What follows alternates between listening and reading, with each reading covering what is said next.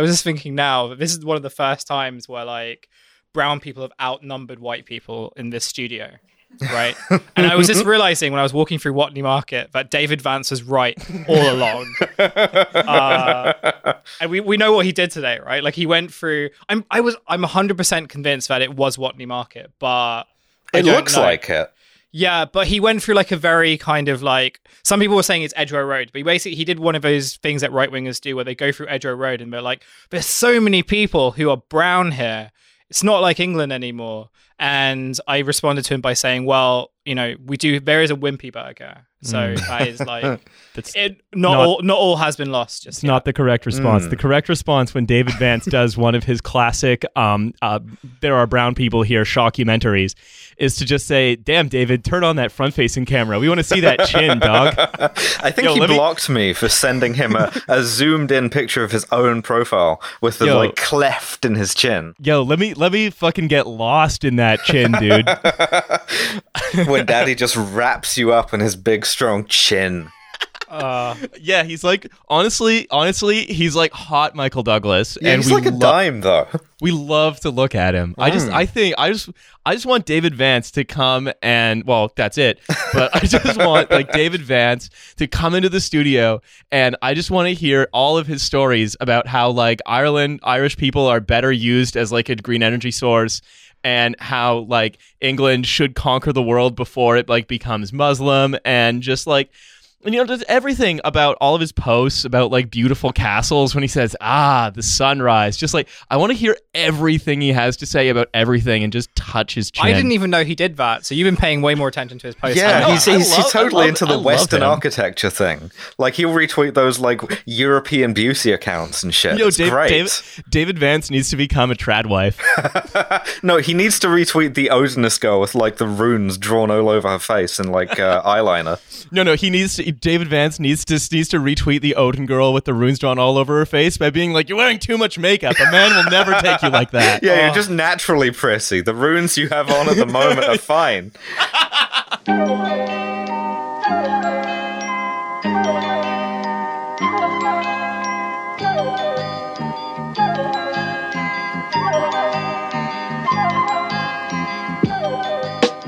So this is Trash Future again, that podcast that you're listening to. Welcome to the freaking bonus zone. All of you who are communicating your higher social status through the conspicuous consumption of premium podcast episodes.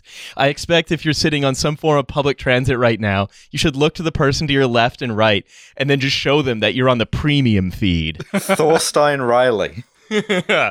I'm here in studio with Hussein, who is riding the boards while Nate is getting his tooth operation.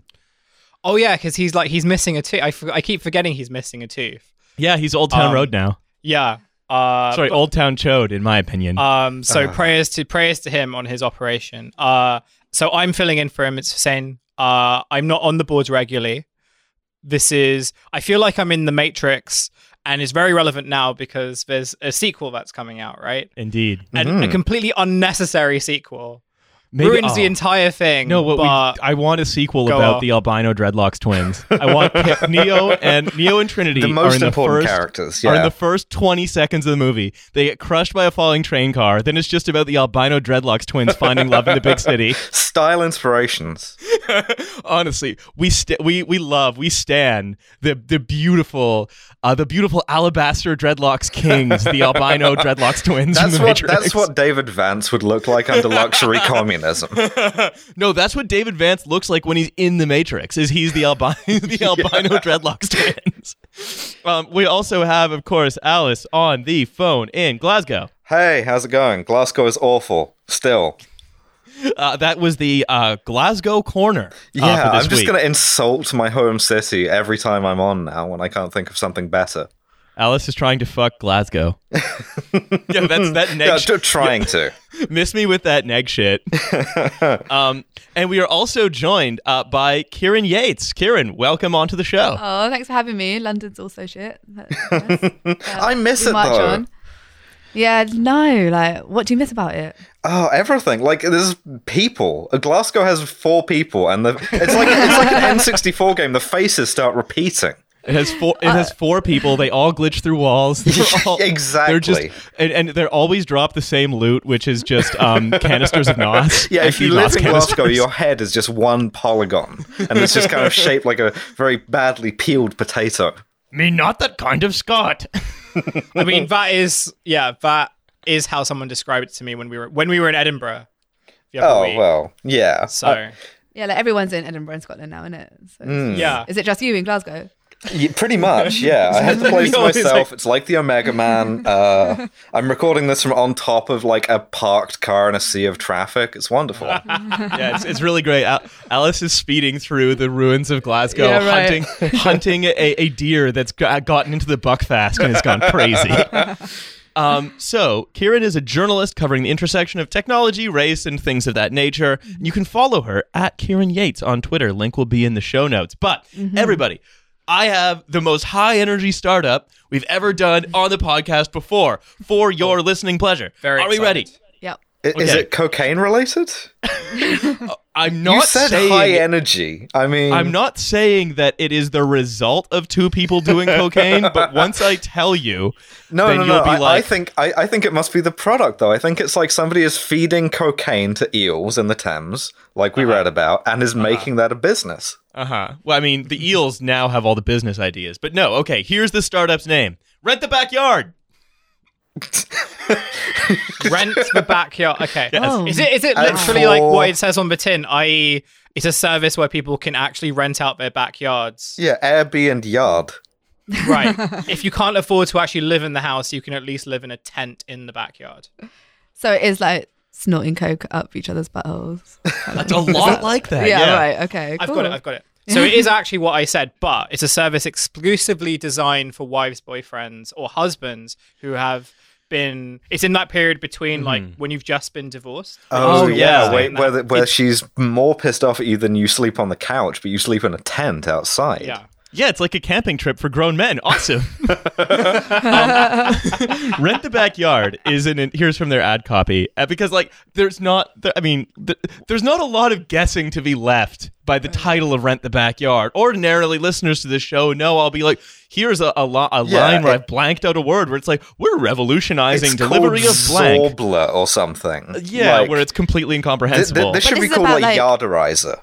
But this is about like a dystopian future where we have no green grass, like nothing, right? Yeah. This is a real startup, unfortunately. Oh shit! Right, so this is the beginning of the end. Rent the Backyard. Rent the Backyard. I can only read it like that. Yeah. Is an entirely new way to make money from your backyard. What previous ways were there to make money from your backyard? I don't know. Growing coca leaves. Unless we take backyard as a euphemism, in which case, way ahead of you. But it's like one of those ghoulish startups where they try to buy up every like little young girl's lemonade stand. Yeah, sort of. Rent the Backyard will build a 400 to 800 square foot apartment in your backyard and then split the rent with you 50-50. No. Yes. You're joking. No. I thought this was like you rent the yard as is and you do whatever yard stuff, yard activities you want to do in there. I thought it was like forest bathe and my like plant pots outside. Is it actually good because it will devalue like property? No, because it's actually praxis. No, they're just doing it in extremely overvalued property markets, and then they're renting out a 400 to 800 square foot studio flat in someone else's backyard for approximately $35,000 a year. This sounds like a service that would be exclusively tailored to like Andrew Tate, like on his like massive nights out in like Hemel Hempstead. Because Andrew Tate can just be like, "Bro, I'm renting your backyard, and there's nothing you can do about it." I can't do his accent; it's a mix of so many. Tate sound like Elon Musk? I would. Okay, Andrew Tate, if he was in charge of Tesla, would be fantastic. Like all of the Tesla electric cars would be able to roll coal somehow. It'd be great. But like Andrew Tate's like the type of guy who thinks that a night out in London is actually just going out to a club in Luton, right? Well, to be fair, this would be a service directly tailored to him. To be fair, he didn't have a great time. He's been posting about it ever since. No, so you can make up to $17,500 a year in extra income, and Rent the Backyard covers all the costs of construction. We also find and manage a tenant and take care of your backyard apartment's maintenance, so there's no time required on your part. Okay, I have a question, right? Yes, please. How do they actually like build the place? Because it's prefabricated. It's a shipping container, basically. It's the Soviet Union, but shit again. No, that's shit, because I thought it was like privatized, like our clean air, or like in my backyard. Yeah. So like, so like go and like huff a load of oxygen from our like Go and like sunbathe in someone else's back garden. Yeah, and I'll just charge you mad money. It's like that, have you seen that app where it's like rent your food from your fridge that you're not using anymore, so it's like tried to reduce waste. Sorry, isn't that just selling? It's like if you have like load of wilted coriander or whatever like in your fridge, then you do a sort of like sharing service where like someone will come and take it off your hands when you're like, I'm going away for a week and I've got like 3 tomatoes. And so they're applying that kind of thinking to the housing crisis. Right. They're like, hey, there's this thing where like if you've got some coriander that's about to go off, you can sort of, get it off your hands. It's like, what if we did that but for everything? Like, had you had green space, like, can we build on it? This ruins the whole notion of what a backyard should be, though, right? Yes. Because it's basically it's like just someone else's house by then. You move to a place so you could have a backyard, and now you're going to give away your backyard. Well, I think the idea here is that if you buy a place, you can rent the backyard, then rent the front house, then build a house on the front yard, and then you can buy a new place and keep your own backyard, and you can just keep going in a way that's totally in a Ponzi scheme until you have rented and let out all of the spaces in San Francisco, and then your WeWork. Yeah, this app is too cheap. It's too charmingly named. It should be called like Slumlord or something. Because like niche param. Because like Rent the Backyard sounds like a 90s game show, right? Or yes. Like 90s like comedy show absolutely. on Nickelodeon. No, you absolutely hit the nail on the head here. It's like somebody trying not to swear and saying like, shut the front door. Put this in the ideas urn where we're gonna do an episode with no foul language. We're gonna say, rent the backyard. Yeah, Mormon future. Yeah, right. It's taking the cult model of property developing, isn't it? Yet again, another hobby I embark on becomes a pyramid scheme. Damn, yet again. I hate when all the tech startups I've found become eerily similar to pyramid schemes. Rent the Backyard was founded on the idea that owning a home in California has gotten too expensive. We're making life and more affordable in California, and backyards everywhere prettier too. So can you getting rid of them? Yeah. Also, you can't really have a backyard in California because it's either got to be all gravel or on fire. So, or it's all just like cacti. Yeah. Right. Look, we're all betraying our lack of knowledge about America right now. Yeah. I'm pretty sure California is sort of big, but most of it is on fire.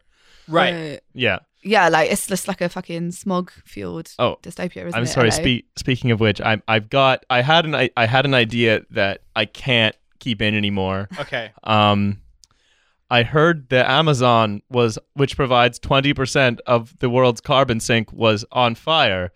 But then I found out it was just someone trying to charge the Samsung Galaxy S7. It took me a second to get the name and cadence and realize that's what you were doing. No, you don't you dare. We're putting a mark of Don't you dare get rid of that. That's the best thing I've ever said. I can just imagine Nate right now with like his missing tooth being like, ugh. Nate editing this with like a colossal dental pain is not going to be kind to any of us. This MF missing a tooth. Sometimes I sit on my desk and I'm watching him edit, and he'll just like he'll be really quiet, and then at some point he'll just be like, "What the fuck, Riley?" And then he'll just continue editing, and I just know that like Nate is in so many like ways that. the Solid Snake of our podcast, because he'll just occasionally be like. I'm Otacon, but if he had Revolver Ocelot's reflexes. Okay, back to California. Yes, back to California. Mm-hmm. California, here we come back. No hassle for you. Rent the backyard. Rent the backyard. Takes care of constructing your backyard studio apartment and manages a tenant. You just supply the backyard. Just add water.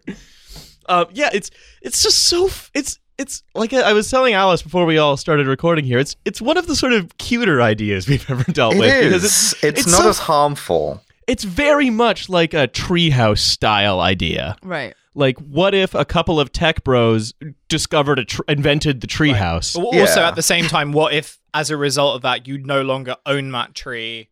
Because the only way that this could work is if you basically kind of gave them the land, but you had it like a discount price, right? Yes, and then the person they move in has certain tenants' rights also. Right, so you like just making yourself a landlord for jokes? Like, not even a landlord. They're the landlord. You're just like, it's a sublet, right? You're renting the Yes. And like the issue is that the startup was founded on the basis that there's a housing crisis in California, and buying houses or buying property and even renting property is really expensive there. So what this startup is basically doing is buying up land for a hugely discounted rate. Correct. Making more money. Yes. By renting it out to tenants in an already, because the only way that this will work is if like the rent is largely in line with like California or like the area, like just San Francisco Bay Area, right? Just there, because all of these startups, all of these world-changing startups I've found are just for them. Yeah. Okay, so take what I said about forest fires and make it about earthquakes instead. so San Francisco, famously one of the places in California where the housing crisis definitely isn't worse than anywhere else in the state, of course, or world. Realistic. Let's be real, world. And as a result of selling this land to rent the backyard at a discount price, you will never be able to get. You'll basically never be able to buy that land back. No. Or presumably sell your house. Where do I sign because it's got someone else's house in it with a little tech cube and a like no girls allowed sign. I mean, it's by tech bros for tech bros, so I think it's a lot of no girls allowed sign. It's a men going their own way sign. A copy of 12 Rules for Life in the window. Yeah, it's one of these things. One of the reasons I always love a lot of these startups is all the ones that are purporting to solve some kind of crisis are like, okay, there's clearly a crisis here.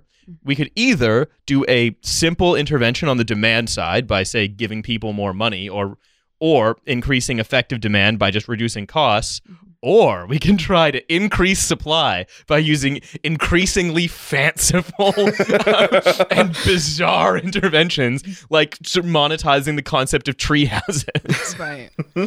Because you can't just build a house. That's not sexy. No, it's ridiculous. No, we've been doing that for thousands of years. It's not new. That's old thinking. That's thinking one. Thinking one. Thinking two is what if we made everyone live in a treehouse? But it's also like guilt tripping you like into shame for having the luxury of all of this space. So it's like you have all of this free space that you're just using. When we're in a housing crisis, like how gluttonous and LA of you when we could be like, putting a family of like 18 tech bros in there. Uncapitalist too. Like you have this place that isn't being used to maximize extracted value. Right. Yeah, you might as well just rent out your extra brain capacity to IBM in the evenings. So renting your backyard in 3 easy steps. Do we want to know the steps? Because the steps are... Step 1, clips for sale account. Step 2... Step 1, we build your unit at no cost to you. We handle permitting and building your unit. You pay nothing unless you sell your home. Yeah, that's what my surgeon said to me too, and I still don't believe that. Yeah, big binder of units. Number 2, we list your unit online. As opposed to a binder. You get half the rent. Each month, you'll get a check or bank transfer for half your unit's profit. So, you don't, obviously they keep all the costs and half the profits, and you have to pay them if you sell your house. Cool. I mean, honestly, it seems like such a bad deal that I've actually come all the way back around on it, and it's anti-landlord action. like these guys, rent the backyard is actually praxis now. Yeah, they found a way to exploit landlords. I said this like right at the beginning.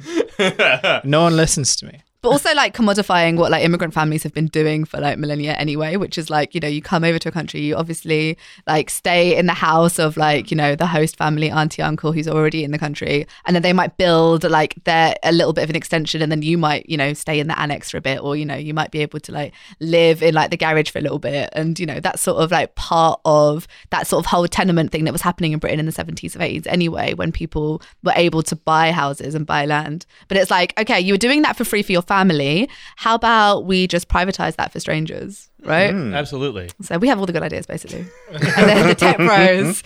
More cultural appropriation by the tech bros. Don't get me started, babe. The tech bros are just like, why don't we take immigrant trauma and make an app out of it? Rent your trauma. It's like how.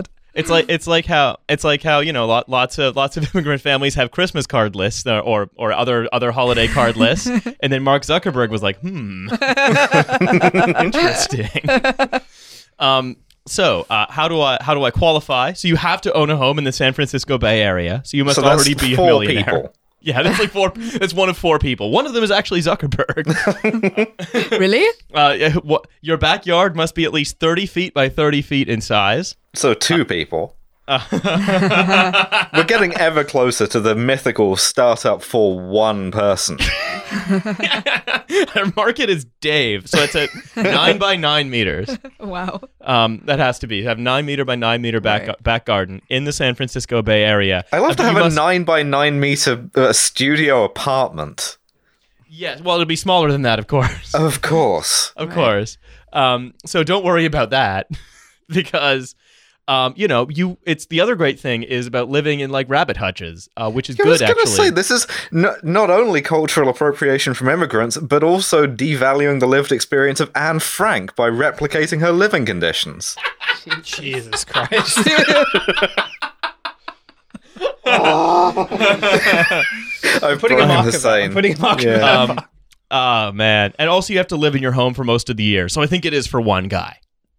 Right. I mean, it's either that or it's like I haven't been to San Francisco before, but from what I've been told, like the people who own property in San Francisco are either like guys who are big tech bros and can afford to buy these places and will probably like be like, oh, cool, I can make some extra money. Chads. Yeah, tech chads. Let's call them tech chads. Or immigrant like often Asian American immigrant families who were in San Francisco before it became like a Silicon Valley hub. So people who like moved in the 60s and 70s, bought property like, from restaurants and everything. And there have been like stories about how like tech companies and tech chads have tried to buy these properties from them or try to like convince these families that, hey, maybe you should like rent out the garage because we've got this cool like juice startup. You squeeze it from a bag. Yeah, exactly. It's fresh juice. It's wrist exercise. Juicero rebrands as a fitness company. So even though this is very, very dystopian, and I would find it hilarious if like stupid tech chads like actually bought into it on the basis that they think that making like some short-term cocaine money would be like useful to them. I think that the real danger to this is like existing Asian immigrant families who are already kind of feeling, being priced out of that area anyway. Being told that, hey, like if you're having money problems, well, I've got a solution for you. And the guy who's doing it looks suspiciously like the guy who sold monorail. Tiny means tiny, and home means home. But also, like, isn't everyone just like weakening their Wi-Fi connection then? If you've got like someone in like your backyard, just like downloading Scrubs or whatever. Yeah, I have. Yeah, I have to download David Vance's premium snaps. And you keep getting interference from like the Wi-Fi of like the guy who lives in your yard. I have to upload my new podcast, Riley to Riley, the world's only direct to Riley Reid podcast. I told you, as part of the lease conditions, his Wi-Fi network has to be called Yard Gremlin. So, actually, Hussein, one of the FAQs, because I love the FAQs of these companies because it's always interesting to think which Qs they think are FA, or at least how they answer them, because the questions actually sometimes are pretty reasonable, like these are.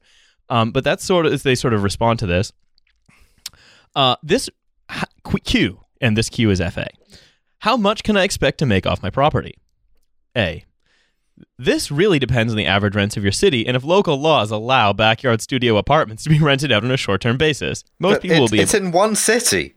Yes, well, don't worry. They're going to go global. No one's going to have a backyard when they're done with the world. Cool. Most people will be able to make $10,000 plus, blah, blah, blah. However, here's the sentence I really like from this FAQ. as local governments improve their policies to allow things like Airbnb and your home therefore appreciates, you'll see more income over time. Oh, great. Sustainable! Oh, yeah, because like Airbnb hasn't caused any problems. No, or it's caused amazing. And people to governments be love priced it. out. It or, rules that you know, no one social lives housing to decline. It right? rules that no one lives in Barcelona anymore. It's great that Barcelona is now just a theme park. When they came for Airbnb, I said nothing. Now they've come for my backyard. Right? So it's like, yeah, so it's as the tech bro conception of housing is as this commodity or service to be disrupted, much like WeWork is like, we've disrupted the idea of space by providing it. These guys are like, we've disrupted the idea of a backyard by building a treehouse in it. But don't worry, soon your city will allow someone to like live in a window box. Right. You know, it's like, give up your flesh and the new world awaits you. When people also like used to be, if they again, the whole thing about immigrant families in the US and the UK doing this in the 70s, like they would try to do something similar, but the laws would be like, oh, this dwelling is unsafe, we can't let this happen, blah blah blah. And they're like, and now they're like, oh, don't worry, as the laws improve to allow sort of cramped slum-like conditions. Well, this is super interesting because there's a story that's been going around today in the UK where about councils like providing housing in shipping containers for refugee families. I've heard about this. And like people in what do you call it, like where there's like housing shortages. And if you look into these shipping containers, they're like really, really cramped spaces. And I was like, unfortunately, I read the comments underneath like the Mail Online story where this was first published, and it was just like, oh well, you know, Hussein was trying to go Super Saiyan, so he tried to make himself mad. This is yeah, I'm trying to just like do mad monologues like the rest of us. Where they were kind of saying that, oh, you know, if, you know, there's Airbnbs that are this size, so why are they complaining and stuff like that? But that's a really good point about how it wasn't actually that long ago when, and even now, I think there's those complaints of, oh, you know, there's like 6 people in this apartment that's only supposed to be for 4. It's all like cramped and like the spaces are like, you know, it's unhygienic. You know, you have like this kind of middle class, like often white, like indignation around like kind of those settings. But all of a sudden, like that changes when like depending on, you know, what I don't even know like how to kind of finish that because but it's also about transient housing, isn't it? So it's also like, okay, like you have the audacity to think that you can have a long-term stake in society or like want a home when obviously like all housing exists just as like a temporary like place to place until you've made the big money and you can like buy your big place in Silicon Valley or wherever people live in. Well, I'm going to synthesize this dialectic. You can have a house in your backyard, but only if it's a shipping container. Yeah, because no one like buys a house and like makes it a home. Everyone just like moves around until they like, you know, eventually die. Yeah, and well, this is like we heard lots of policies being talked about by, you know, whether it's like Liz Truss or Ian Duncan Smith in this country, or, you know, the various ghouls in America, where they say, well, people need to leave their communities and go to where the jobs are. Get on your bike and look for work, right? And this is the housing. This is the type of housing. This tiny, cramped, individual backyard studio that's being rented from a disruptive company. This is the kind of housing that policy creates, where it's like, where it is just a place to sleep for 4 hours between your several different jobs that you have, because you've gone to where the jobs are, which coincidentally is where rent costs like $1 million a year. I mean, I'll fully be there when I like go to LA to try and make myself a star, and I'll be like, yeah, like Snapchatting from my shipping container, like, at least this is individual though, because like I feel like the end state of this is some kind of fucking dormitory like the ones we've talked about before. At least this one you get your own, theoretically, 9 by 9 meter or less apartment, right? But you can already see the trailers for it as well, right? You can see like, you know, the intern who now works at Google, like, you know, 3 years ago, I was struggling in Iowa. Thanks to the shipping container in this yard, I am the general manager of. Now I get to go to a speakeasy and pay $20 for a cocktail. There's a whole genre on like YouTube about like, you know, the whole like minimalism genre on YouTube where they like and even on Netflix they have that show about like tiny houses, right? Tiny houses and tiny spaces, and how you can make like these tiny spaces into optimized, they call it like optimized living environments. Right. And like there is a whole like industry around kind of optimizing the like so-called optimizing these small spaces. So they are functional just for like sleep and cooking and everything, but they have like a couple of paintings on the wall, and you can kind of like slide your PlayStation in and out. So that makes it cool, right? It's like if you don't live like Mary Kondo, then you're just a slovenly dickhead anyways. I'd love to be a battery hen under capitalism. So we all love to be battery hens under capitalism, Riley said with his moving things along voice. But I'd like to move on actually now, because I did the voice. Kieran, I'd like to talk about an article that you've written recently, which is about elements of the race gap in how a lot of voice and facial recognition technologies work. This is sort of a continuation from our last week's episode where we talked about how Amazon has made a transphobic set of virtual calipers that senses fear, like a really hateful Rottweiler. Right. There's no bad, also there's no bad facial recognition systems, only bad owners. But one of the things we touched on but didn't really get into deeply was how, like we said, we noted that obviously these things in wide application tend to harm people who aren't white and aren't men and aren't cisgendered, et cetera, et cetera, et cetera, because they're just like, they're not people. Right. Sorry, this only recognizes people because it's like an extreme case of programmer brain. Yeah, it's Tammany Hall never went anywhere; it just moved west. Anyway, so we wanted to go more deeply into that idea. So I'm going to read a line from your article now, which we'll link in the episode description. Maybe we can go into this. The idea that technology failing in apps designed just for fun, like voice recognition, whatever, is one thing. But look around and you'll notice that this race gap feeds into most of the tech you use from day to day. If you suspect that the world is designed with white people in mind, nothing makes the point stronger than looking at the new wave of technology omitting people of color from its early development. Right. So it's kind of about something that we already knew, which is like the audacity of developing tech that doesn't work for a global majority, right? So it's like, we know, for instance, that, soap dispensers or hand dryers that use infrared technology don't always work for black and brown hands. We know, like, from the stories that we've seen this year about like Fitbit not being as effective because of its like green infrared light systems on like black and brown people. So it's like anything from, the stuff that you might use for like social entertainment type things to like, a face app filter that puts like a white rate of aging filter on you, even though it's like, I'm sorry, we're not going to age the same. like that to like, pedestrian automated car AI tech, be it like, seeing white people as like, much easier than black and brown people. So it's like, if you are like 10 times more likely to be seen as a white person by an automated car, that's a pretty good privilege to have. Like that is like beyond like all the sort of minutiae, like tech things that we might have noticed. Just say it turns out that the future world is not Mad Max. It appears to be Death Race. But it's just fucking long, isn't it? Because it's like, okay, we already know this about like the way that we are. So when we talk about like voice recognition technology and Siri and whatever, we know that a lot of those early voice data sets were taken from US public radio. So it kind of makes sense that like in the 70s and 80s when that data gathering happened, that you were hearing a certain kind of like white NPR type voice, right? But like the idea that in 2019 that is being developed now, and a future world for us and like future generations will still have like feel the negative impacts of that stuff. It's just like so tiring when you think about the conversations that you're sort of having. I went to Collision in Toronto earlier this year.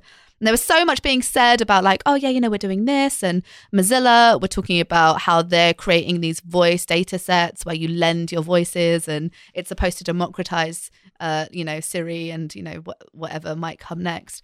But it was like, obviously they were just sending like a load of white people to Rwanda to like collect voices and not tell them what they were going to do with their data. And it was like, even when you're well-meaning, you still kind of like make me feel like stinky. Do you know what I mean? Yeah. Well, it's the It is that very strange idea of just someone walking into a town and being like, "Don't worry, I'm not racist. Right. I just want to collect your voice." Don't worry about where it's going to go, but it will go somewhere well, you know. And it's kind of cool. There's like lots of good examples of like, you know, Catalonians using like their voice data in order, you know, to sort of enhance the lifespan of like their very politicized language, and in Wales and all these things. But you know, my general sense of this is that it's just more evidence of what we suspected, which is like, yeah, these aren't designed with us in mind, and you kind of need more than just like developers who are people of color. Yeah. Well, it's great that all the stuff that is designed with minorities in mind is some hugely authoritarian piece of technology. Like mass surveillance doesn't struggle with this. It tells people apart very easily, almost too easily. But they're not minorities; they're global majorities. So like that's the issue, isn't it? It's like there are global data sets for like, you know, East Asian and South Asian faces. They're just used in a really draconian way in like an American or UK context. Yeah, but they're just used by the U.S. military. Yeah, it's like we've developed a like we've developed a Fitbit that white people can use to just be like, cool, I've You're done just my getting couch screwed to in both directions at the same time, in that a drone can see you very well, but a Tesla can't. Right.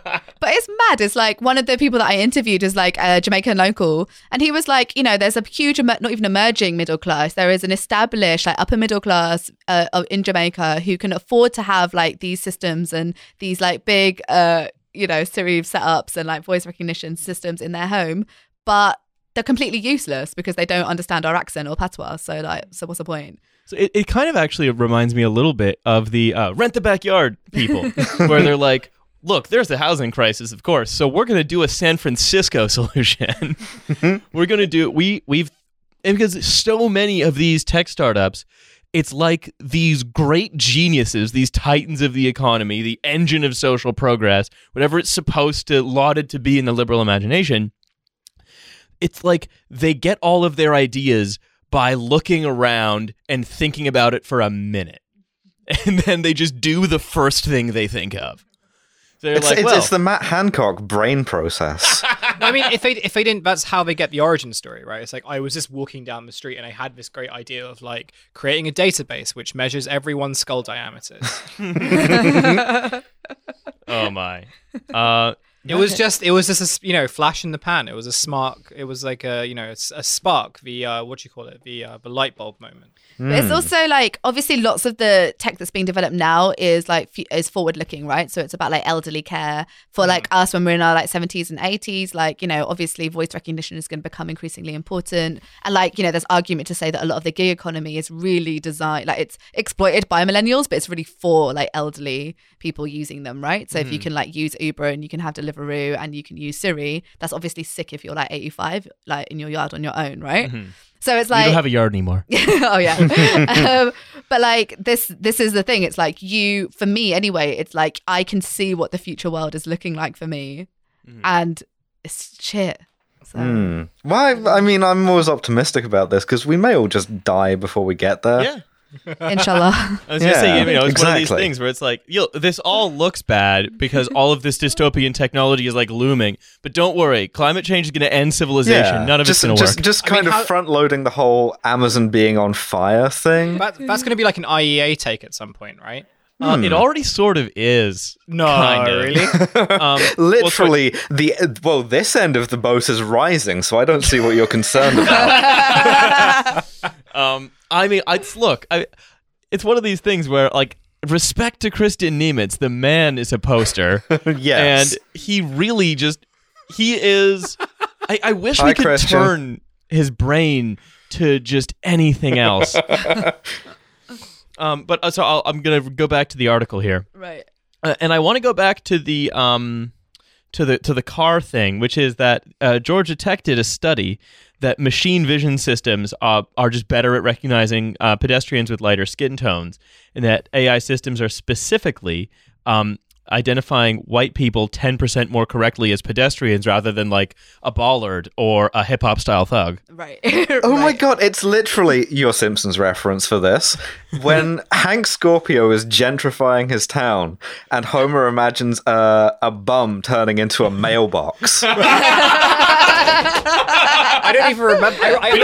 I vaguely remember this, but I don't. I think I can see. Yeah, we don't have bums here, Homer. And if they did, they wouldn't rush. They'd be allowed to go at their own pace until they were killed by a Tesla. I mean, look, I've always described Musk as a kind of dark Willy Wonka, but I think that he also is just Hank Scorpio. Yes. I mean, he is setting Walmarts on fire simultaneously in 7 different states as we record this. And so, but do we like? The thing is, I think like you say that recognizing this gap is like a first step. But having to like put on a white voice, maybe like it's not really a solution, obviously, right? Like, you know, these in your article, this Jamaican man says like he can control his Siri, but he has to basically do the sorry to bother you thing of putting on his white voice. Right. Which the entire world, the world that the tech bros imagine is the third act of sorry to bother you. Yeah, but I mean, when you think about even like the psychology of like the radio voice, you know, like the phenomena of doing that is like such, you know, is so well understood by, you know, communities of color. It's like part of that code switching thing and whatever. The idea is that when you are existing in a future world, when you fed into tech and data and you have more agency in the tech world, you would assume that like in 50, 60 years, you don't have to put those things on or act a certain way, or, you know, I don't know, in order to get the tech that, you know, enhances the quality of your life to work. But I'm not convinced that that's how it's going to be. No, it just infiltrates its way into other parts of your life. Like you're having to code switch to your fridge now. Right. That's what I'm saying. It's like, wow, I've got to be like a Sally Suburb when I'm like, you know, asking like Siri for directions. Come on, man. Hello, do I have any aubergines still? Right, and it's like I always think of technology in this way to be quite sort of a lot of people think that technology just accelerates forces that are already there. It doesn't create new forces, and I think by and large that's true. But the difference is that I think if you're code switching to another person, you're still interacting with a person. You can affect how that goes because you know what you can say, you know what you can do. But the machines that are always monitoring us are basically treating people like sources of data. So instead of interacting with a person, you're being researched. It's so much more passive.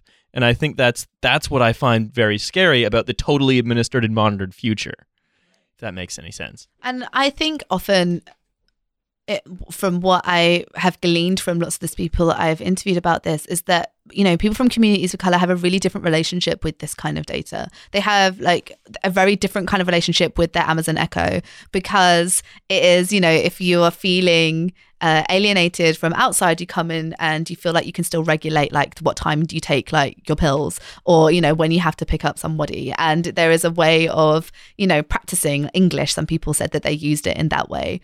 And so when you then realize that actually you're just feeding like, you know, the buying and consuming of this technology, which ultimately sort of disenfranchises you, you suddenly like find yourself as part of this cycle. And, you know, people would always look at this and say, oh, well, you know, the only way to solve this is like having more developers of color. Oh, you just have to have programmers of color. Oh, you just have to like put them in the company. And it's like, that is such a redundant and short-sighted solution to this. Like, it's that same sort of fundamentally liberal assumption, which is there's a housing crisis, better build in everyone's back gardens. Like, there is the simple solution to this is it's not a technical problem or a staffing problem. It's a problem of the model itself, of infinite growth and increasing control. But what if we diversified the problem? Well, what I was going to say was that like it's kind of you have to work on the basis that like they see it as a problem to begin with, right? And when you have like an entire billion dollar industry built on data retention and data collection, there's no way to kind of like not there's no way for them to kind of see that as an issue, because it would almost mean, well, it would fundamentally mean that you would have to like, destroy a lot of kind of, you'd have to destroy all of San Francisco, right? In order to kind of, and damn, I have to do the plot. Damn, I just bought a home and sold my backyard. Quickly call Ed Harris. I feel conflicted about it though, because on one hand, what you've seen, certainly in East Asian markets, is that for instance, following those reports in 2015 and 2016, that Snapchat filters were being used, and it would say like "open your eyes" when people already had their eyes open, or they couldn't differentiate between different facial types, so everyone could unlock everybody's iPhone X like lock screen. Like, oh god, what?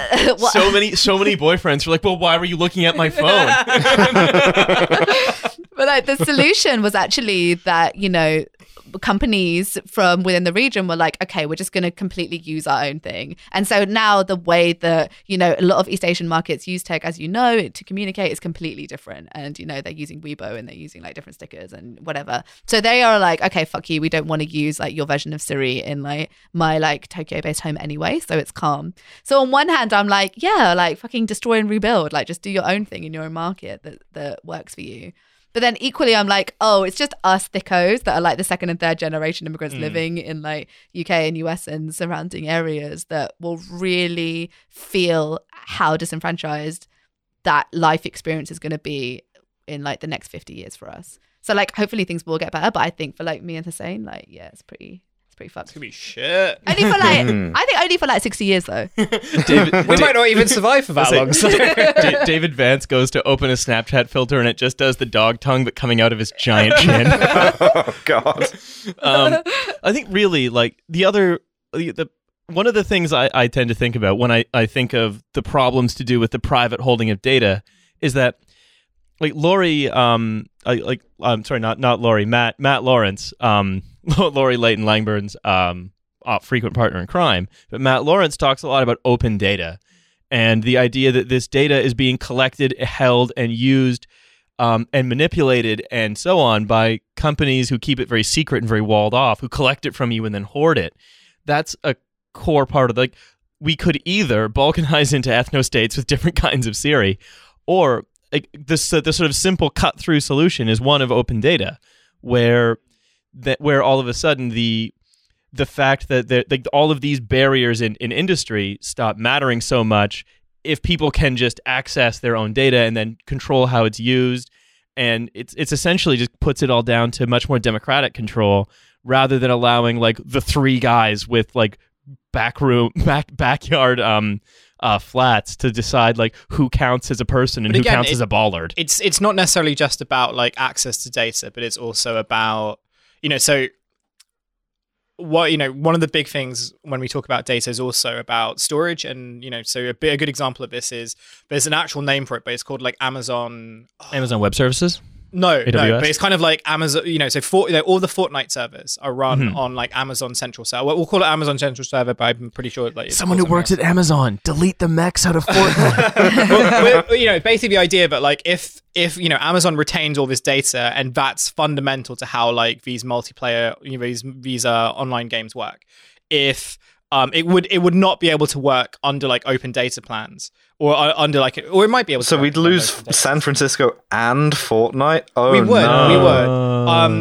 no. But like, there's so much data that's retained on this kind of network of servers, and like, because there are so many of them, and they're kind of all networked together and everything. That is, so for like professional gamers, for example, they rely on these servers because it's like, that's how I get like that's how I get advantages when it comes to like speed, or when it comes to like interactions and stuff like that. Now, obviously that's just in the context of gaming. Sure. But what it does go to show is that like, even with like loads of data available, like, you also need like a new physical infrastructure to which, and that like opens up a bunch of other questions as well. It opens up like, well, if you have like a system of open data, then what's the environmental impact of like creating a bunch of like different server networks, right? What about, and this is kind of where I think a lot of crypto is like really, we joked around like a while ago about like cryptocurrency like burning the earth because of how much energy, and it is, right? With it to mining and stuff. All that's happened is it's just been overtaken by a lot of literal fire. But lots of people who are having conversations about open data are also having conversations about like how can we use like blockchain in ways that are like much more democratic, and there is like an argument for that. So there's a project in New York that like has created its own blockchain systems, which is designed to kind of like help prisoners communicate with the outside world. So we've got like some examples there, but it's also worth thinking about like the type of infrastructure we would have to build when we're thinking about like a completely radically different internet is also one that has like its own impact as well. Right, and also how you battle effectively against a political climate, which gives you a lot of reasons why you wouldn't kind of do open source like facial recognition. Whereas like that works for voice data. So Common Voice, which is Mozilla's project, that works because, all right, you might want to lend your voice along with like a load of other people saying sort of random sentences, but then doing like open source as anything that you could be recognizable. It's fuckery. Just holding up my big foam finger that says "Read Capital." Well, I mean, thinking about cryptocurrency destroying the earth, can I interest you in my new Brazilian export of log coin? Don't worry, we're burning down the Amazon rainforest, but we can use it to buy heroin. So I hope all of the listeners also are wearing your big foam fingers that just say Marx on them to answer the question of how do we build that political system that will create these open, shared, common resources. God, I really want a foam finger that says Marx on it. We're gonna have to start selling those. I want a foam. I want to have a wide variety of different foam fingers that I can wear based on. It's like Homer's penance. Yeah, like the one where he's in court that just says justice, but it's for Marx. I mean, we can get them made, but again, there's that whole other issue of like, on the one hand we want to save the environment, but on the other hand we keep like ordering just spraying CFCs into the atmosphere because we want a novelty foam finger. I've recently ordered a custom mug from Vistaprint that I'm very excited to. So like, at what point are you going to get like Trash Future like Funko Pops and stuff? Oh, I don't want to be a Funko Pop though, because those are only owned by like soy dads. Funko Pop, but those are. We'll talk about this at some other point, but like Funko Pops are so bad. They're so bad for the environment, and they suck. So I'm with you on this one, Hussein. We are an anti-Funko Pop podcast. No, I'm. Let's just say I'm getting a mug made of a good friend of the show who has recently dearly departed. R.I.P. Rest in power. No, Funko Pops are graven idols, and as such are a horrible sin. So, damnatio memoriae, as I dump all of the Funko Pops of my enemies into a grain treasure. Truth has come, falsehood has vanished. I am smashing all of my Funko Pops with a big stick. Okay, all right. Before we head out, to go smash up all the Funko Pops because they're graven images. And before I get my sweet mug, I'll post a picture of it later. You can listener contest. This is going to come out on next Thursday, so I'm definitely going to forget when it's being recorded. It's out now, obviously. I'm going to forget that I did this contest, but tweet at us. What mug do you think I got? What do you think's on it? I bet you already know. So I want to talk about internships. Mm-hmm. Internships, the best way to get ahead, because if you're going to live for free for a while, your parents are going to rent you like a backyard studio. You're excited. You're going to get some experience. For example, one of the coolest and hottest internship programs going on right now is at Foxconn, which is famously one of the hardest jobs in the world. Can you survive? New business idea for Foxconn. The Dark Souls of factory work. New business idea for Foxconn. Rebrand as a Tough Mudder. Just the Suicide Factory. Dad's assembly line making your iPhone. Finally, justice. It's a kind of CrossFit. So basically, as we know, Foxconn, that suicide factory in China, basically rounded up a bunch of teenagers, classified them as interns, and then paid the teachers to accompany them to the factories where they basically didn't pay them. And then made a bunch of Alexas for Amazon that would then go on to like force a lot of Jamaicans to adopt white voice 24/7. We love Amazon here, don't we, folks? It's just great all the way through the production process. Absolutely. The Foxconn defended its use of school children as quote-unquote interns gaining valuable job experience, claiming that it provides students who, by the way, are all of legal working age, which is totally the bar you want to aim for. Yeah, my all of my employees are of legal working age shirt is raising many questions, all of which are answered by my shirts. Interesting. Foxconn has relocated its factory to Little St. James Island.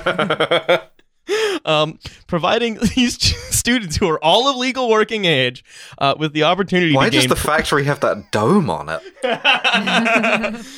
With the opportunity... So where in China is the name Epstein from? With the opportunity to gain practical... Oh, sorry, I just had the cursed thought of someone doing the racist, so where are you really from thing, but it's Jeffrey Epstein hiding in China. Terrible. God, my brain's going to leak out my ears. So it provides students who are all of legal working age with the opportunity to gain practical work experience and on-the-job training in a number of areas that will support their efforts to find employment following their graduation. Editor's note, if they live. So Foxconn's documents show that the company wrestled with the idea of hiring school children as workers, but decided the benefits outweigh the risks. Do we want to hear what the benefits are? Yes. Of Yes. course. They can fit in small like chutes. Not quite. Oh, no. You need smaller suicide nets. That's heavily a finer mesh in the suicide net. Oh, jeez. That's more expensive. Low labor cost, number one, obviously, the classic reason to get interns. Can hire a large amount of labor at once, getting entire classrooms. That's the coach from Battle Royale writing this.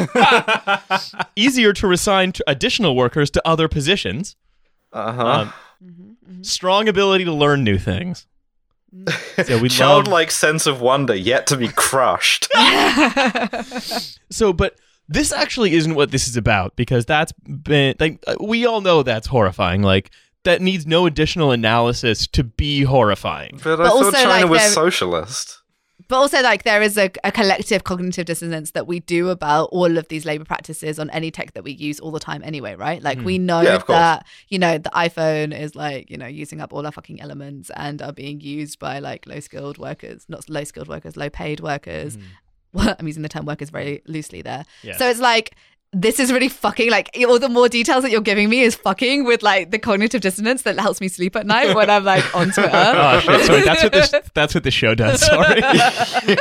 But then we can even do it all the way around, because where a lot of those phones just get thrown out in India and Bangladesh. Right. And poison people, which is and great. Then they poison everyone. It really is the whole supply chain from start to finish is evil in a distinct way. Like the rare earth metals mined by people who are essentially enslaved, going to a suicide factory, then going to someone who has to code switch to use it, then being recycled and it poisons someone. I love the most efficient distribution of resources possible. It's good also that, that countries we live in a society myself. The Joker makeup just flashed onto my face. UK PLC, am I right? It's good that countries also, subsidize these places to go and do their business there. Like how Scott Walker was like, no, please put the suicide factory here. We'll pay you. It's just, I love all of the efficiency and the profits. And like, look, without this system, then we would all still be, living on a farmland with very few studio apartments on it. That's actually the original purpose of enclosure, was to put up studio apartments. But this all led me to run across this article, and it really leapt off the page at me. It's from Fast Company, which is a magazine that sounds like it would be bad, and sometimes is, but just keeps hiring writers who I think are all like leftist fifth columnists, many of whom are friends of the show. And so it's not infrequently pretty good. And this article is from a series called The Intern Economy. It's by Anissa Purbasari Horton. And we're not actually reading it to make fun of it, but just to sort of draw out some of the insane things that some of the people interviewed have been saying. So, are we ready to begin? Mm. The notion of internship was traditionally confined to medicine, But this all changed in the 1930s when the concept of internship broadened to other fields. I wonder why free labor, laboring for free, a precondition of getting hired into an industry, became widespread in the 30s. Yeah, and then in the 2010s, it made it into podcasting, which is why I'm not getting paid for this. Alice is gaining valuable legal experience from all of this slander. And you have to use a much smaller suicide net. And so, interesting. So eventually, this led to a series of regulations, including the Fair Labor Standards Act of 1938, which governed when what constraints of a company. I hope the rest of the article is about how all of these regulations stay perfectly in place. When a company is permitted to take on an unpaid intern. Editor's note: the rest of the article is actually a litany of ways in which companies are able to get around or just ignore this law. What? What? Companies getting around? No, but the laws are. But you have to obey the laws. You can't just you can't just get around them. You're being murdered. You can't. People can't do that. That's illegal. And like what? But I think what this article should show us, yes, we made the law in 1938. It's fine. Capital just figures out a way around. It always does. That's why you never set up enough barriers. It's like water. It will always find its way through. So. Are we ready to hear the first of the quotations? Uh-huh. Before landing her first full-time gig over 10 years ago, Chanel Omari spent 3 years interning for various TV and radio stations. I can afford to do that. One executive told me not to stand within 10 feet of them ever, Omari says. Just needs personal space. Okay, so I'm already seeing the turn this article is taking into, would you like to be Maggie Gyllenhaal's secretary, but unpaid? And I mean, yes, but... it's the executive happened to be a small bean whom was an INTJ. They did not want me to talk to them directly ever either. I remember one time someone told me that if I didn't get the details of lunch correctly every time, then I was never going to be successful in the entertainment industry. That seems healthy. Yeah. It's kind of interesting though, doesn't it? Because like on the flip side of that, having unpaid internships really do promote this idea of like having to batty lick the brand, because that's the only way that you can really do it, right? Like if you are working for free, you're like, I have to really believe in this. I have to love this. This is great. Yeah, it's my passion. Right. I'm not being paid for this, but I'm getting so much cultural capital. And actually it's a much more effective psychological thing at play here, which is like, if you're going to work for The Guardian or Sony or BBC or whatever for free, you have to love the brand. And you can still leave this building and say, oh, I'm just like at this, insert cool brand here place, and that does enough for you. So by the time you do get paid, you feel so grateful already, but by getting the bare minimum, that it's just so fascinating seeing that in play and how effective it's been for the last 20 years of labor. There's that thing about why there was a piece that came out about just how brands how brands effectively won, right? Like how we're now in this kind of place where brands can kind of act be really informal and act very cute on Twitter and stuff, Netflix and everything. Yeah. Oh, how all the chicken thing, or how all the Disney properties all were epic with each other. Right. I like that we have two in memory within a couple of days. That's normal. But it's also so funny how in the sort of everyone was mainlining Naomi Klein era, there was that whole kind of trend for those no logo type books came out, Burn the Brands, half of which in the UK anyway of those people all work for agencies now. They all work for media agencies. We love early 2000s Adbusters stuff, don't we? Right. It's so good. But it's just I actually recently, a couple of weeks ago, went to a big ad agency in London, and one of the guys who's the CEOs wrote one of those Burn the Brands books in the mid 2000s. Of course, yeah. I was pissing myself, obviously. Yeah, I miss. I'm just remembering it now. It was everywhere. Was the US flag with a different corporate logo for each of the stars. Oh my god! I thought that was the deepest shit. Iconic. That's Indian style looks where people have saris with the WhatsApp branding on them. Oh, intriguing. So what it really reminds me of though is feudalism. Of just serfs just endlessly proving their loyalty to their lord by serving as men-at-arms in their armies. Midden's Advent, back again. But also being tied to the land. But also if all the fiefdoms were like owned by Disney. Yes. Well, no. It literally, the castle is the Disney castle. Yeah. What if? I mean, look. What happened in Europe over the course of like from 800 to sort of 1400 is the consolidation of many minor fiefdoms into what are now the modern nation states. It's all just the same. It's just with Disney doing it instead of the Frankish. Are you suggesting that the Peace of Westphalia is Disney acquiring Marvel? But isn't it also sorry, go ahead. And the Reformation is the Counter Reformation is the dispute over Spider-Man. But I was going to say, isn't it also just the commodification of like the Bohemian eccentric that we've seen? Like when you're talking about the European context, like obviously throughout history, we've had these like eccentrics and artists and people who have like lived outside of the status quo or the status economic work labor quo and just like sat around like, you know, reading the Yellow Book and like being artists or whatever.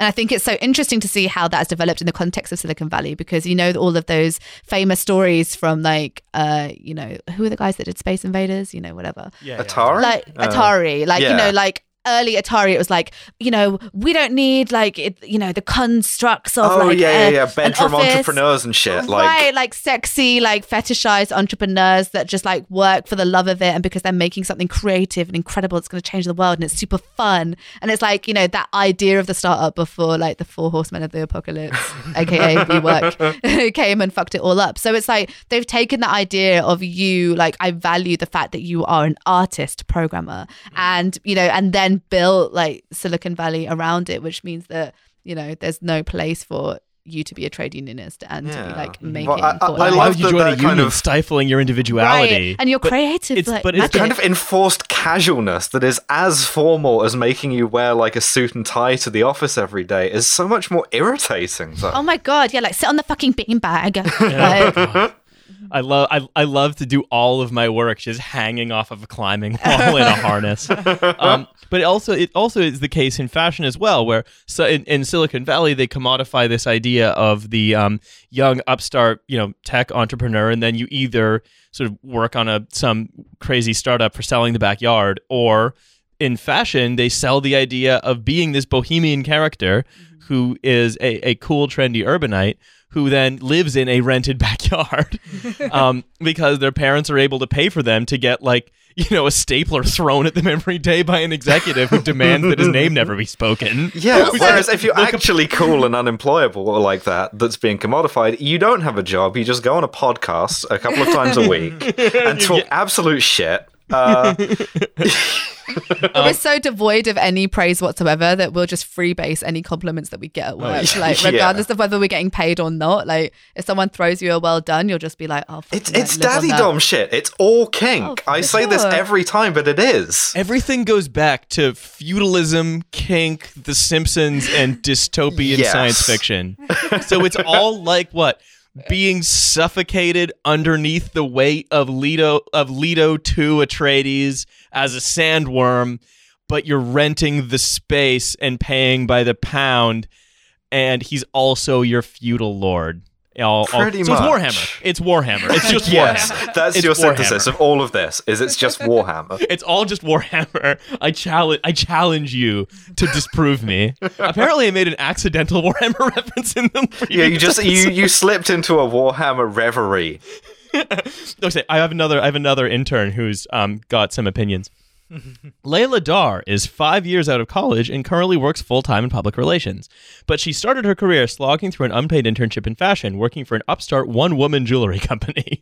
So she signed to like a hedge knight, I guess. Or like a minor Ronin, baron. if you will. She served a Ronin. Quote, I thought it would be a really good way to get a holistic view of how she runs her company. Dar says, but then she was ordered to list and sell her boss's personal items on eBay, go to the pharmacy to get change, and regularly travel to the other side of town to deposit personal checks. Sorry, this is the plot of The Devil Wears Prada. Like, you can't fool me with this shit. That's a movie. No, but in The Devil Wears Prada, like, she got paid. That's true. Yeah, she got paid. So she went through like whatever, but she got paid to do it. Come on, it's a movie. That's the fantasy. Yeah, the power fantasy of being abused by like an older woman, but you get paid. Right. She gave me vague assignments via email, then I'd show up to work with questions, but if I verbally asked her any kind of question, she would just ignore me. Alpha. That's alpha. She'd get angry if I, quote, harassed her with all these questions. Okay, so she's like Neera Tanden. Yeah, pretty much. Like, yes. So yeah, it's very interesting. Like, Have you had that though? Have you experienced that? Had an unpaid internship? No, but like where people like treat you like dog shit? Or just blank you. Right. Like, Yes. I was just thinking back to when you were talking one of my early women's mag internships that I did like 10 years ago when I was like trying to make it big in the city. I had to like clean the windows and like hoover the office. And I just thought that was like standard. But you know what's so fucked now that it's gone full circle is that, I mean, I'm a freelance journalist. I don't do anything but like cry and wank all day, obviously. But people like email me now and are like, oh, can I shadow you for free? Like, can I be your intern? And I'm like, what is it that you think that you're going to do? Like, you'll just like do my washing and like organize. When I was a full-time writer, most of what I did was just wake up at noon and then be like, I could get another day out of these pajamas. Shadowing a freelancer like All About Eve, though, is my favorite part of that. I don't know. I mean, like I've had like shitty internships where I've had to like run personal errands and stuff and be treated like shit. But then I also like spent my childhood and my teenage years like working in my family's store for free. Right. And also being treated like shit. But did it give you a holistic view of the way that they ran their business? Right. And I fucking alpha to make your kids into interns. I have, yeah. Isn't it? It wasn't even like it was just like, you know, you're like the floor sweeper or the mop person. This always brings me back to my favorite ever Donald Trump Jr. quote, which is when he went on Howard Stern, and Howard was like, come on, you ever shower with your dad? Come on, who's got a bigger one, you or your dad? And he was like, mine's pretty big, but I think if I said I had the bigger one, then I'd get fired. I get fired as son for saying my dad doesn't have a bigger dick than me. So I have a really good related story. So on the magazine that I work for, we published a piece the other day about the oral history of Bloodsport, the movie with Jean-Claude Van Damme, which is Donald Trump's favorite movie, except it's transpired that Donald Trump has never actually watched Bloodsport from the beginning to the end. He fast forwards. Yeah. So he only watches the fight scenes. Yeah, he has the TiVo. He has the presidential cut. Eric Trump was the person who fast forwarded it for him. So he's really? the better son. No, he's the better son. Wow. Yeah, I mean, he will be ritually entombed with his father. And this was like a task that Eric Trump really looked forward to. So he actually said in this like, or one of his friends said in this piece, what if that's the closest thing they ever had to like bonding? Right, exactly. It was like, this is kind of how just lying about their dad's penis and then fast forwarding through the boring parts of a movie. That's fucking so cool. And now he's like, by the way, I'm the chosen one. I'm like, I fucking love him. He's so cool. I kind of prefer that though, right? You know, like when you like meet like, I don't know, like proper jobs worthy people, like the train conductor who like wants to see your national rail card when you're on the train, and you're like, is your dad the fucking like train company owner? Like, you know, like when you go to like hotels and they're like, you need to do this, and you're like, does your dad own the hotel? Why are you so extra? And it's like, yeah, that would make sense. It's like, Hussein, why are you being so fucking extra about where the Twixes are? Because your dad literally owns the shop. Okay, cool. This is You're literally the only I was never allowed to actually say interaction. where things were. My job was just to dust things, clean things. It's a strict division of labor. Yeah. And then you got into a karate tournament and were disappointed to find out that nothing you learned could actually be applied. You're like, oh, fuck. I thought I was a Mr. Miyagi. So I've got one more quote, one more sort of intern story here. Michael Lopez started his career interning in a recording studio in 2011 and was forced to confront how cutthroat the music business can be. He saw other interns forced to clean grout off the floor and recalled the time he had to escort a sex worker. How would you get grout? How would you? I don't know. Just a tiled floor. Everyone loves to have one of those. There's a lot of grout to be cleaned in the music business. You can always hear when there's grout on bad grout on a record. No, there's some good coke in those. Yeah, just those scooping gaps. the cocaine out of the grout. I didn't even know glass coffee tables had to be grouted, but you just develop these kind of coke gutters after a while. So he saw other interns forced to clean grout off the floor and recalled a time he had to escort a sex worker, quote, that a famous rapper had had brought in through the back door because his wife was coming through the front door. Damn, I can't believe the Utah State Legislature. That's a deep cut to when they did a rap about how a bill gets passed. I was trying to think up a joke about Paul Wall. Okay. Paul Grout. Yeah. Yeah, there we go. Fuck's sake.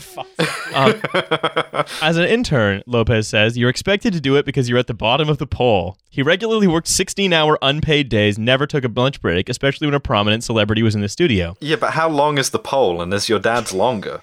I don't want to get fired. Lopez's experience was unusual in that his internship actually did convert into a full-time job. I'm going to pause for effect. Briefly. Though the company later terminated his position and hired an intern to do the job for free. Charlie Brown's position is unusual in that he did get to kick the football. Briefly. Yeah, I mean, it's just like the plot to Rudy, right? Rudy does eventually get to play football. Briefly. Yeah, absolutely. So they just get a lot of free labor of bench warming, and then he gets an attaboy, and you're supposed to be like, yeah, as opposed to, this is an extremely unfair football team. Lopez says, I don't know if I ever felt exploited until being hired and then let go to have another intern do my job for free. That's the story of like Donald Trump Sr., Donald Trump Jr., right? Yeah, absolutely. Getting fired and replaced by a more attractive son. He was a special boy, then he got pocket money for like fast forwarding through Bloodsport, and then briefly, briefly, he was the prominent son. I do believe that it helped a lot of people's careers. It's just so dependent on the companies. There are obviously good companies that don't exploit their interns, and bad companies that do. Where? This basically amounts to a lottery of personal degradation to prove your subservience and dedication to a feudal baron, so he gives you back a little bit of the wheat you've harvested. And here's where it gets kind of cucked. Despite their experiences, Omari, Dar, and Lopez remain supportives of internships in general. Materialism. All of these people need materialism. We need the foam fingers. They're all putting their real names to something in a business publication. Like, it's kind of a I am being treated by my captors type situation. Right. Yes, I love internships. Someone quickly read the first line of every sentence. Interesting. It's just a chart about linen coats. It's for the real Marx heads. So what needs to change, they said, is the way interns and companies approach them in the first place. Well, one particularly big dick manifesto has an idea about how we can make internships fairer. No, I think it's just we have to respect the boss who is like, do not come within 10 feet of me. I have drawn a chalk circle. I'm doing self-care. Don't talk to me. I've anxiety. Yeah. Just don't breathe around me. Like, Jesus Christ, I just thought of something. All of the stupid poor people who are mad at the DSA convention for like not clapping or whatever, there's bosses who do that who are a million times worse. They're just not being quote unquote woke about it, and they don't give a shit about them. Yeah, it's almost as though Stupid Paul, by basically focusing on class to the exclusion of everything else, continues to be horrible. No, that couldn't be it. That couldn't possibly be it. No, it must be another thing. We must be snowflakes. I welcome another spiked article. Labor's 2017 manifesto had this idea: ban unpaid internships.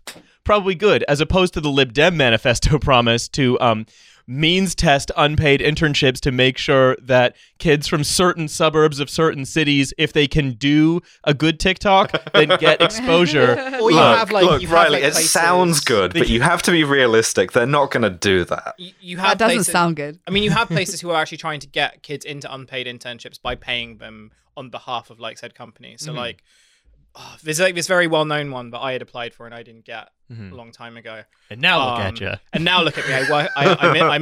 I'm in a basement with various smells. Look, it's your fault you ran out of Lynx Africa. It is my fault for running out. Send me some more. But yeah, like you know, there's a joke in there, but actually, like that is an argument that lots of people advance. Like unpaid internships are inherently, I think it was like, again, it was like an IEA or like an ASI, like an Adam Smith Institute. Oh, Brendan O'Neill wrote an article that said people demanding pay because all internships are in media jobs. Only wealthy white people like media jobs. It's just wealthy white people trying to improve their situation. He's so cool. They make the same argument as like minimum wage people, which is like, well, if you force companies to pay their interns, then they'll just reduce the number of internships. It's as if like, number one, there was like a number of internships to begin with. It's the number that's set by the central bank. They'll just automate it, and then they'll have to abuse a robot by throwing a stapler at it, and that's no fun. Right. Or the idea that unpaid internships, like, if unless we like change the internship thing, then we're not going to have like an equal distribution of, it's like the argument that, oh, really, it's like the middle class that are hurt the most because they can't, because they actually have to use their money to like do to and from. Both of which are like stupidly, very weak arguments. But also an industry based on unpaid internships just sets yourself up to have a whole workforce that are financially illiterate and don't know how to unionize. Because right, which is like the story of media right now. Right. Yeah, and we'll have to have a reserve army of labor. That's where you see, and also I guess maybe it's a generational thing, but it's like a lots of young people that I speak to, and when I'm saying young, I mean like year 11s in like secondary school. The idea of like being anywhere for a really long time is like a fallacy. So it's like this sort of like transient moments that you're like, I'll take a month here, I'll take a week there, I'll take a month there, and I have lots of experience. I think there's like that is actually built into it because then you've got a longer CV. So it's like if you take this idea of like I've worked project to project influencer model. Then it kind of looks good, but of course you haven't really done anything for a long time. Can I make it one thing before we go? Yeah. Because I was like, I padded out my CV the other day because I was applying for something, and I realized everyone says that you need a long CV, but actually you need a thick CV. This podcast is going on my CV. My LinkedIn profile. I mean, you joke, but actually, like Trash Future is on my CV. But like. I realized Hussein's future employer. it's actually a very smart media company. Anyway, I realized that like during the years I was quote unquote coming up in like the media world, like I did a bunch of these unpaid internships. Edging, I believe it's called. Right, ribbing around the edges of Fleet Street. I was doing like the month-long unpaid internship at The Observer, and then like going off to The New Statesman, and then doing this, and this. And when you look at it on a CV form, like. There was this part of me that's like, oh, wow, that looks so impressive. You've worked in so many places. And then I took a step back and I was like, well, number one, it didn't really get me any of the things I wanted to do. You're in a basement. It didn't achieve its goals. But moreover, like, it just hits your point directly, which was that I've always come into the media world with this idea that like I'm not going to stay in one place forever, and that naturally it's like employment generally is like precarious, right? So you should always be on your toes, and you should always be looking for the next thing, because you never know when a company is just going to like let you go. And the unionization thing was a really interesting thing, because when a very famous digital media company whose name I'm not allowed to mention for NDA reasons. Another thing that we should talk about at some point. Yeah, when you used to work for 9gag. Yeah, when I used to work at E-Bomb as well. Our NDA episode where we don't discuss anything for an hour. When Hussein was the society editor at Newgrounds. I was about to fucking make a Newgrounds joke. When the whole like unionization push was happening there, like one of the reasons why it failed was because you had like a workforce of young people that were like, oh guys, we don't need to unionize because this place is such a great place. They pay us so much more than anywhere else we could go to, and they give us so many more benefits. So why there's a slide. But even those early reports from the Vice union discussions really early on, people were like, well, I'm not going to like harm my future career prospects to try and unionize. I'm only going to be here for a few months. Yeah. And then you've got like guys like the guy who runs Barstool Sports who will now like, when we're now at this place where it's like, well, if you kind of openly talk about unionization, not only am I going to fire you, but I'm going to put a black mark on your record, so you can never get employed again. At least he is being investigated by the National Labour Relations Board for those tweets. Yeah. So, silver lining. Those are some barred out tweets. His stupidity like got him, but yeah. Hey, we can rely on two things, and that is the solidarity of the workers and the abject stupidity of the bosses. But I believe we are running a bit long, so it only falls to me now to thank all of you listening, to thank you, Kieran, for coming down today. Thank you. And to thank you all for subscribing to our sweet, sweet Patreon. We still have We still have shirts. We don't have any in the big sizes or the small sizes, which leads me to conclude that everyone who listens to this podcast is at least 50% of a Master Blaster relationship. So, normies, I know you're listening. Get out here. All you MLs. Yeah, all the MLs. All the MLs. Order some M's and L's. All you Master Blasters, also, if you've already got shirts. Once we finish this t-shirt round, we've got like another one in like the works. Right? Oh yeah, we have ideas. We have it's ideas in between the giant foam finger that says Marx and the giant foam finger that just says Reed Grundrieser. Yeah, I want to make a basketball shirt where the number is just infinity and the name is Epstein. Jesus Christ. It's for my new XFL team. The little St. James, et cetera, et cetera. You fill in the rest of the gag. I'm tired. I'm hungry. I didn't sleep very well last night. I'm going to bed. Goodbye, everybody. Bye. Okay. Bye.